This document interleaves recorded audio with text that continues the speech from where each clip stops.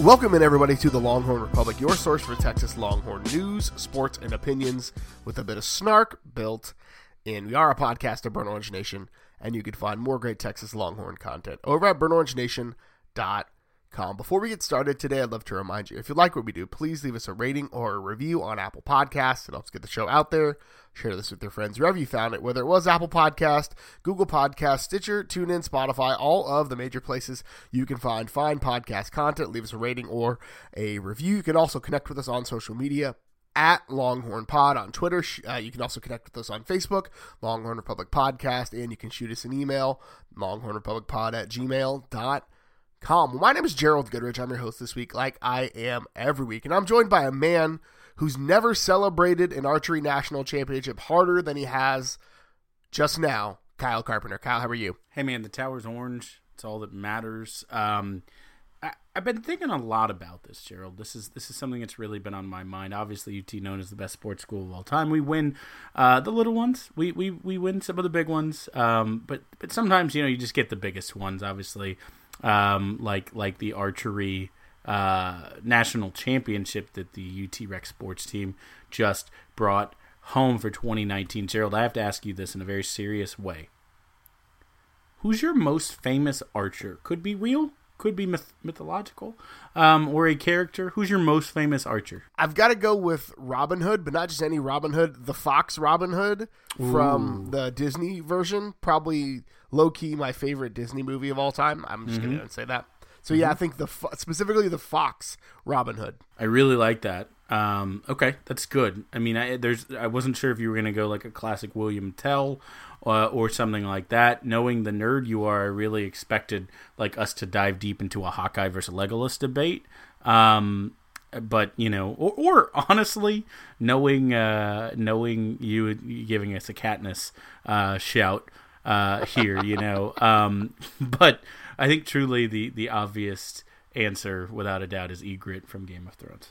Ygritte's not bad. Who's the one that shot her? Because he could also be up for it. You know nothing, Gerald Goodrich. I don't. No. So we're not here to talk about archery or fictitious archers or anything of the sort. We're here to talk some Texas Longhorn athletics. So we're going to do a quick update on the coaching search because it has been, let's be really honest, Kyle, a whole lot of nothing so far. Not a whole lot of news, at least as far on the Texas front. A lot of guys that were floated out there for Texas to possibly could be, potential hires. Jeff Traylor hired at UTSA. Chad Morris, after being fired from Arkansas, is now the offensive coordinator at Auburn. Jeff Scott, who was the wide receivers coach and offensive coordinator at Clemson, is now at UAB. Joe Brady got an extension at LSU. And so there is quite a bit of movement elsewhere, and there hasn't really been a ton of talk tied to the Texas offensive coordinator. We all know that Graham Harrell did meet with Tom Herman, but other than that, it's been pretty radio silent. So when do you expect Texas to make a move to get an offensive coordinator in? Do you expect to see it before signing day? It's interesting, right? Because the idea of a coordinator, and I think this could be applied to both the offense and especially the defense, is a coordinator often gets to fill out his staff, or at least gets some say and authority on that. So you have to wonder, are they waiting until post-signing day to announce something that's either already done or something they're not pushing quite as hard now as they may immediately after that, because they don't want to shake the ground too much under recruits' feet or lose those connections. I don't think we'll see any more firings before signing day. However, I don't think we're done with coaching staff transitions. When you're talking about two coordinators, that means there's a lot of trickle-down turmoil. So for offense, I mean, if it's quiet and Graham Harrell has just gone back to work recruiting for USC and smiling when he's in the building and being a professional, his dad, longtime head coach, just knows how to be a professional, that could mean that he doesn't got anything to worry about because he's $2 million richer, and he's going to be announced after signing day. I don't know. But that right now is where my gut leans. And some of it could also be that Herman has been out on the recruiting trail. He's been making quite a few visits. We saw him famously learning that you clap on the downbeat at the Duncanville game. You saw him out in Arizona trying to land Keely Ringo. That's not going to happen. But you know what? If I'm wrong, I'm so excited to be wrong on that one. So I think some of it does have to do with the fact that Herman has been hitting the recruiting trail so hard for this kind of last close. I don't expect too many surprises there, but I think Herman is just trying to keep this class together. And that, to me, is the big thing that is possibly holding news up. And like you said, I think with Graham Harrell, no news is good news because USC hasn't extended him. He hasn't been named the coach in waiting or anything like that. It's just kind of radio silence. And so when all these other guys are getting hired and a guy named Graham Harrell, who's been tied to a lot of different positions, there's no news coming out. I'm holding out hope that that's because something's in place already. Yeah, absolutely. I think we're totally aligned right there. And I mean, hey, it's not just from a Texas perspective. Maybe USC is really like, can we hold out Graham Harrell until after the signing day? Like, I think the carousel has kind of started to creak to a close with signing day looming in just a week, or less. So I think you really probably will see it start to churn again right after that. So I think if everyone's okay, just wait a little while. Read a book, try to distract your mind. Don't get into the online 995 or shouting matches over which source is the best. If you want to read the tea leaves, like Tom Herman was at the Ennis Alito game because Graham Harrell's dad is the coach, longtime coach at Ennis High School. There's also a high priority 2021 prospect, JoJo Early, who is a pretty big name wide receiver for 2021 that Texas really, really needs to land, a local kid that if he goes out of state, I will probably set something on fire. So that's probably why Tom Herman was there. As well on the defensive side, a lot of the online talk is that Chris Ash is all but inked on the paper. Again, depending on who you read or who you pay $10 a month to. Could have been a Thursday interview, could have been a Friday interview, but that's the news. There's not a ton of news around that. Barry Odom was another guy that people have floated out there as a name that they would like to see. Odom is still on the market. He was initially linked to Virginia Tech, but they promoted Justin Hamilton to that defensive coordinator position at Virginia Tech. So a guy like Odom, who also fills that spot coaching linebackers, both he and Ash I guess Ash is a defensive backs coach. Right. Odom is a linebackers coach, and they could both be potentially defensive coordinators for Texas. Yeah, Odom, a guy that gets thrown around a lot. I mean, just because he's a name, the story on him getting fired from head coach at Missouri is kind of wild because it sounds like he kind of talked himself into being fired. He asked for effectively a vote of no confidence, or a vote of confidence, if you will, and they wouldn't give it to him. And then all of a sudden he started leaking things, or I don't know. I don't want to get into the details of the story that I obviously haven't fully confirmed myself, but it sounds like he probably wouldn't have been fired, and then because he asked for that and didn't get it and then wasn't happy, that is why he got fired.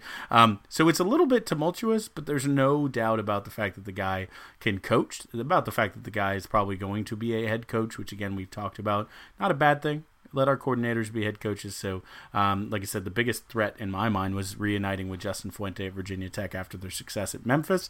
So I feel pretty good about Texas's chances just with either one of those, Ash or Odom, coming off their head coaching stints and looking to kind of rehab by coming in to play some good defense. Yeah, so this is all pending. Again, something could blow up the moment we stop recording, but as we recorded 8:33 p.m. on Wednesday evening, there is no news about either of these positions, and we will keep you up to date with everything that we know. You can follow us on Twitter. As stuff breaks, we'll obviously have reactions to it, and then we will obviously do a podcast when the day rolls around.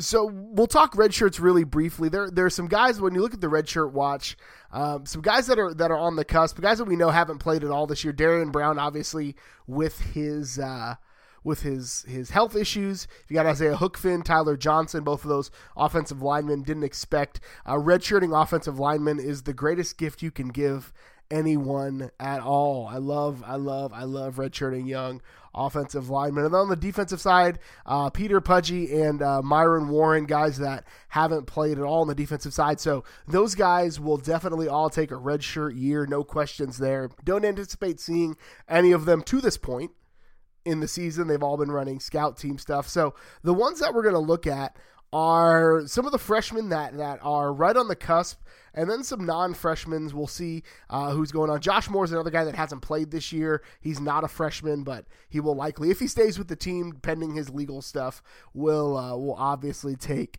a red shirt. Of the freshmen, though, we've got Jordan Whittington, who, Lord willing and the creek don't rise, will be available to play against Utah in the Alamo Bowl. He's only played one game, so regardless of what happens with that, he will be able to redshirt either way. David Benda has played in 4 games. Marcus Tillman has played in 4 games, and Kenyatta Watson, who flashed against Texas Tech, has played in 4 games. Yeah, it's an interesting group. I think you can get away with Marcus Tillman. He plays on special teams.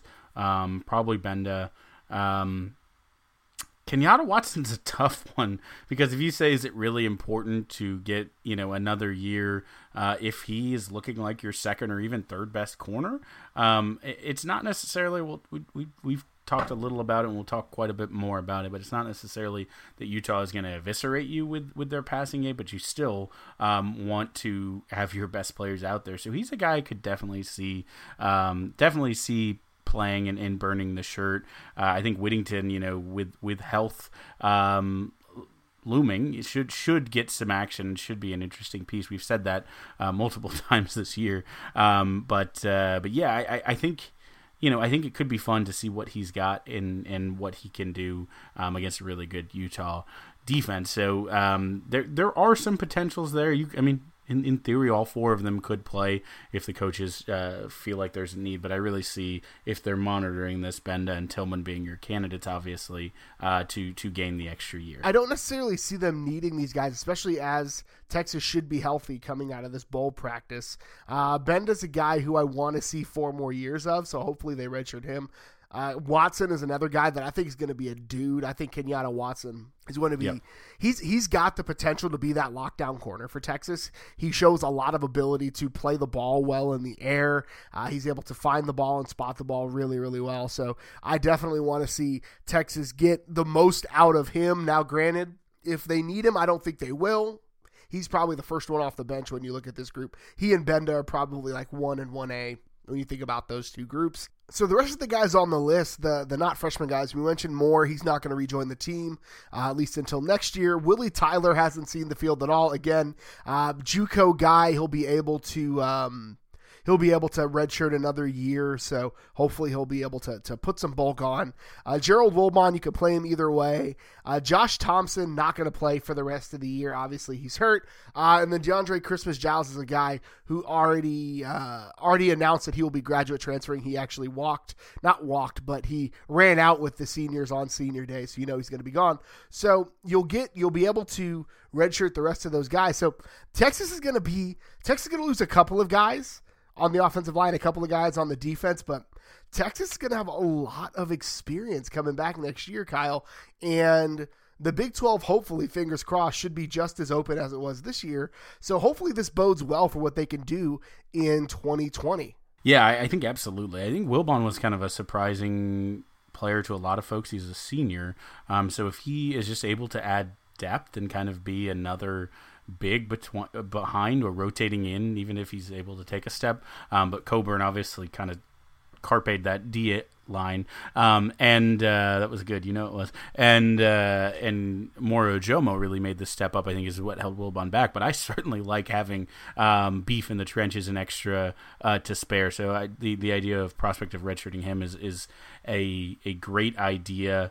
Like you said, Willie Tyler, could really grow into his body, and redshirting linemen is always a plus. So I think it's great. I think the Josh Moore situation is obviously out of the non-freshmen the most interesting one, and he's been practicing with the team this year. I mean, pretty much the whole year, from everything I've heard from reports and sources, is that he's been around the team. So I think they're just hoping on a probationary period, hey, don't do anything else like that. Get your head right. All the legal stuff clears. We'll give you a second chance. We're not in the business of giving third chances, but we'll give you a second chance. So I'm hoping that he can be a redemption, feel-good story, taking this redshirt year and coming back stronger, especially when you remember that you're losing two senior, huge impact receivers in Colin Johnson and Devin Duvernay. That's a good thing to have. We're just hoping that one plays out for the best. And then Josh Thompson really was an impact player when he played, just unfortunately was a part of that defensive backfield in the rash of injuries. So great to get another year of him. Basically got the sad way, because I don't think he would have redshirted had he not got hurt. He would have played a lot more, probably helped our defense some, but he played all 4 that he could. So in some ways, if you're going to get hurt, did it the best way that you could. Didn't play 5 and then get hurt. So another year for him. All right, so let's jump in now to what you all came here for. Favorite segment of the week, the Burnt Orange Lens, as we look at the world through the Longhorn beautifully colored burnt orange glasses. And we're starting in the NFL this week. Gerald, Quandre Diggs, Quandre the Giant, becomes the first Seahawks defensive back to record 3 interceptions in his first 4 games since Earl Thomas. Yeah, pretty good company there. Pick 6 at that this week with his third since arriving. Just looks like the real deal. Like he could legitimately be the thing that pushes the Seahawks to whatever the next level is, obviously in the playoff hunt or in the playoffs, but pushes them to like a Super Bowl level. The Seahawks were already good. I think the big discussion in the NFL is going to be who's going to be your MVP. Is it Russell Wilson or Lamar Jackson? So getting that defense back to the upper echelon, the pinnacle, that's really what took them to the Super Bowl the first time when they should have won, was the production of the defense. And now that if the defense is able to play and the offense is able to put up good numbers, that'll be incredible. Yeah, I'd love a Ravens Seahawks. Let's get some Longhorns some rings either way.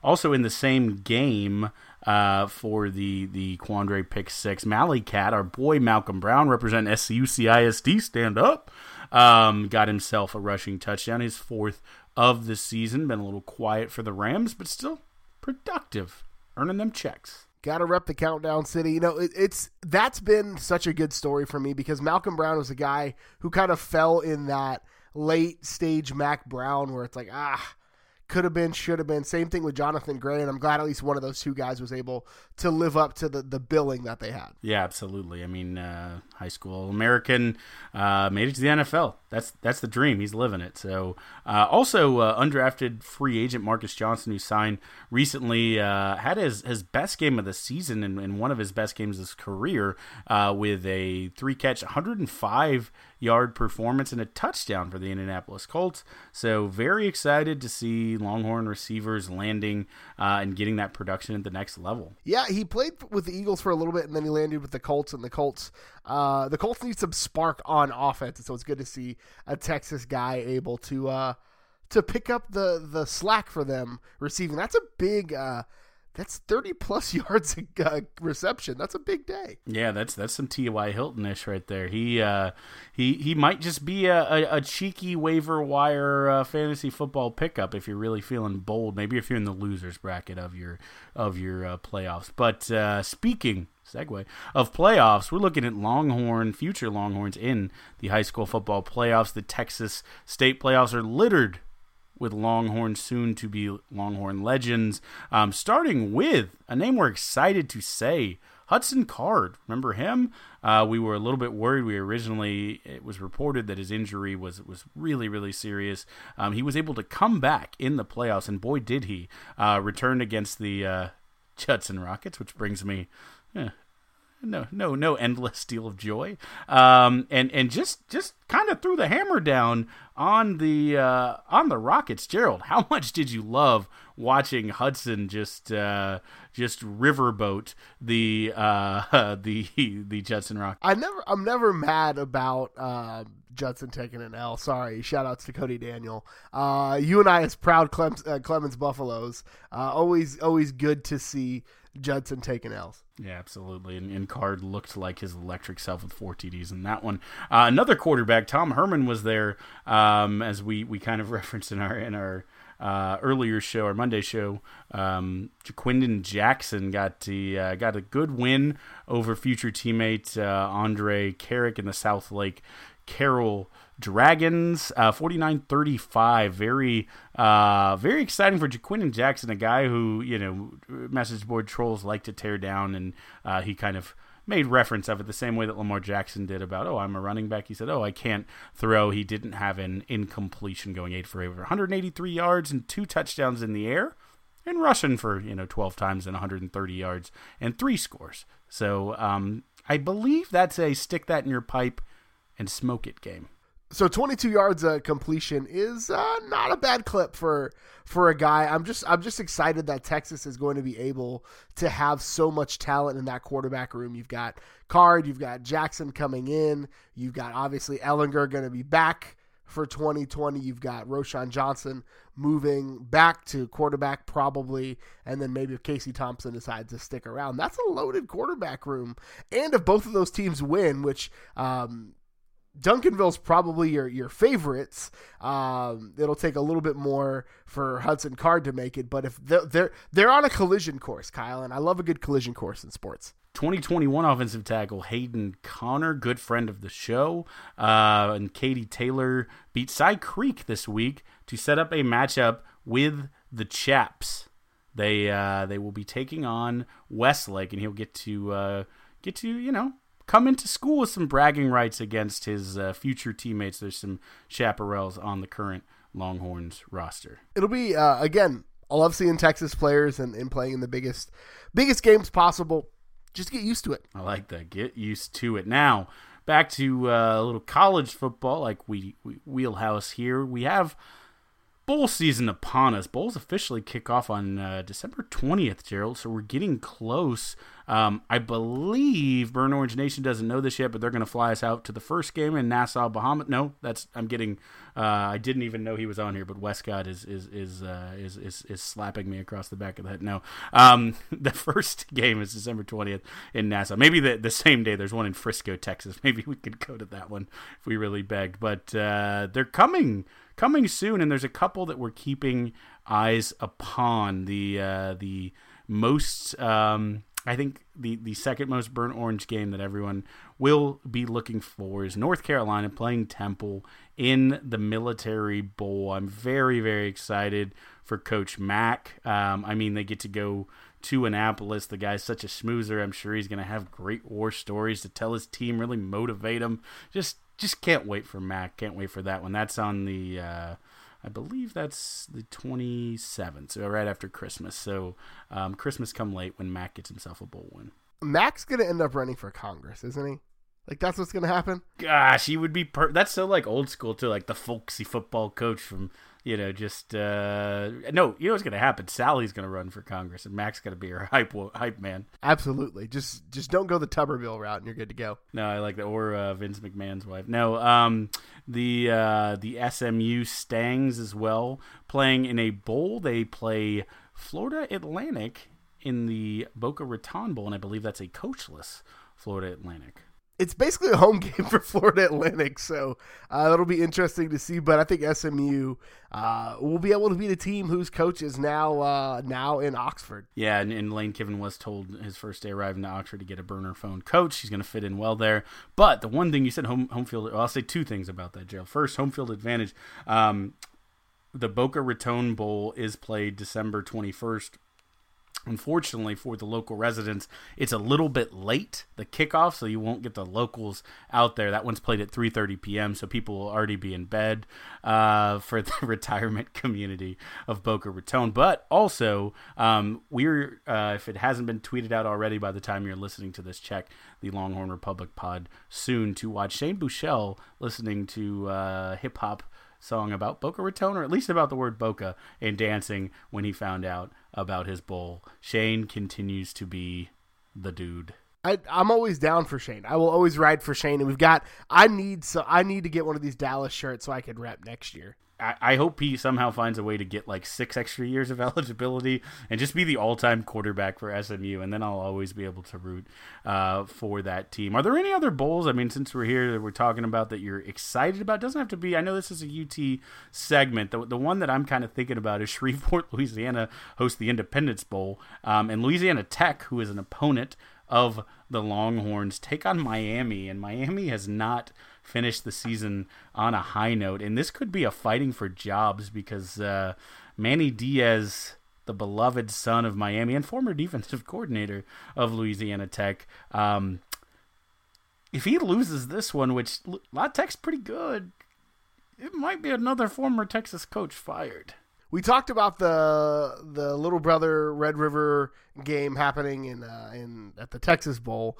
The other one that I'm really looking forward to is what Notre Dame Iowa State is going to be a fun game to watch. For some reason, I feel like that will be a good time. And then I'm just excited to watch LSU drop a 50 burger on OU. Like, that's always going to be fun. That's always going to be fun television for everybody. No, I agree completely. I hope that OU, like some people, like you said, root conference. I hope that OU loses by as bit. Like, I hope they dig in the books and find a mercy rule for, like, sorry guys, you gave up 79 points in the first half. It's over. You have to turn the sticks over. Love it every time. I'm always on team run up the score. That's why I'm sad that the Arena Football League has gone, because their playoff positioning was basically all about how many points do you score in a 2-game series. Always run up the score, especially when you're playing OU. That's so made for Steve Spurrier. No, the other game that I'm excited about, the Holiday Bowl, features USC versus Iowa, which is going to be confusing for Iowa if USC wears their red uniforms because they look exactly like Iowa State, and Iowa may think it's the rivalry game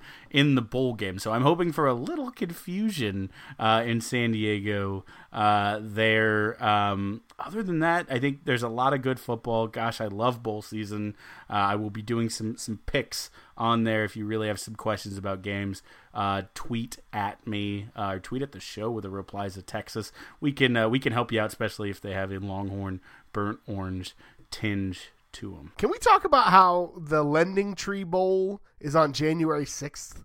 Like, why is that a thing? I don't know. I will say that I don't know. But I mean, January 4th is the Armed Forces Bowl, which is not a highly, acclaimed bowl either. Tulane versus Southern Miss. But yeah, the last game before the playoffs, which is why, or I guess the semifinal of the playoffs, is the Lending Tree Bowl. That might be the weirdest one. You're right. It is a Monday as well. I don't know. I guess they had to squeeze it in to get the Miami of Ohio. The Red Hawks get them in there. Yeah, the Fighting Ben Roethlisbergers. Well, friend of the show, Joe Hamilton and Louisiana Raging Cajuns having a heck of a year. That's why I noticed that was there. But like, December 31st used to be the cutoff, right? Like New Year's Eve, New Year's 6 used to be the thing, and now they're just there are too many bowls. Like, I'm an old person, there are way too many bowls, but what the heck ever. But that's all we've got for you this week. Kyle, where can the good folks find you on the internet? You can find me on Twitter at Kyle Carpenter. You can follow the Texas Pregamer at Texas Pregamer, and you can tweet at me and remind me about how Gerald skipped over good friend of the university, Chiaka Ogbogu, earning gold in the FIVB Women's Club World Championship this weekend. Gerald, why do you hate the women alumni of the University of Texas? Kyle, as the internet's foremost Cat Osterman stan, you can shut your mouth. You can follow me on Twitter, standing Cat Osterman, at GH Goodrich. Follow the show on Twitter, at Longhorn Pod. Shoot us an email, longhornrepublicpod@gmail.com. Thank you so much for tuning in again this weekend. Until next time, hook 'em. Hook 'em. It was Billy Ocean. Carrying your queen.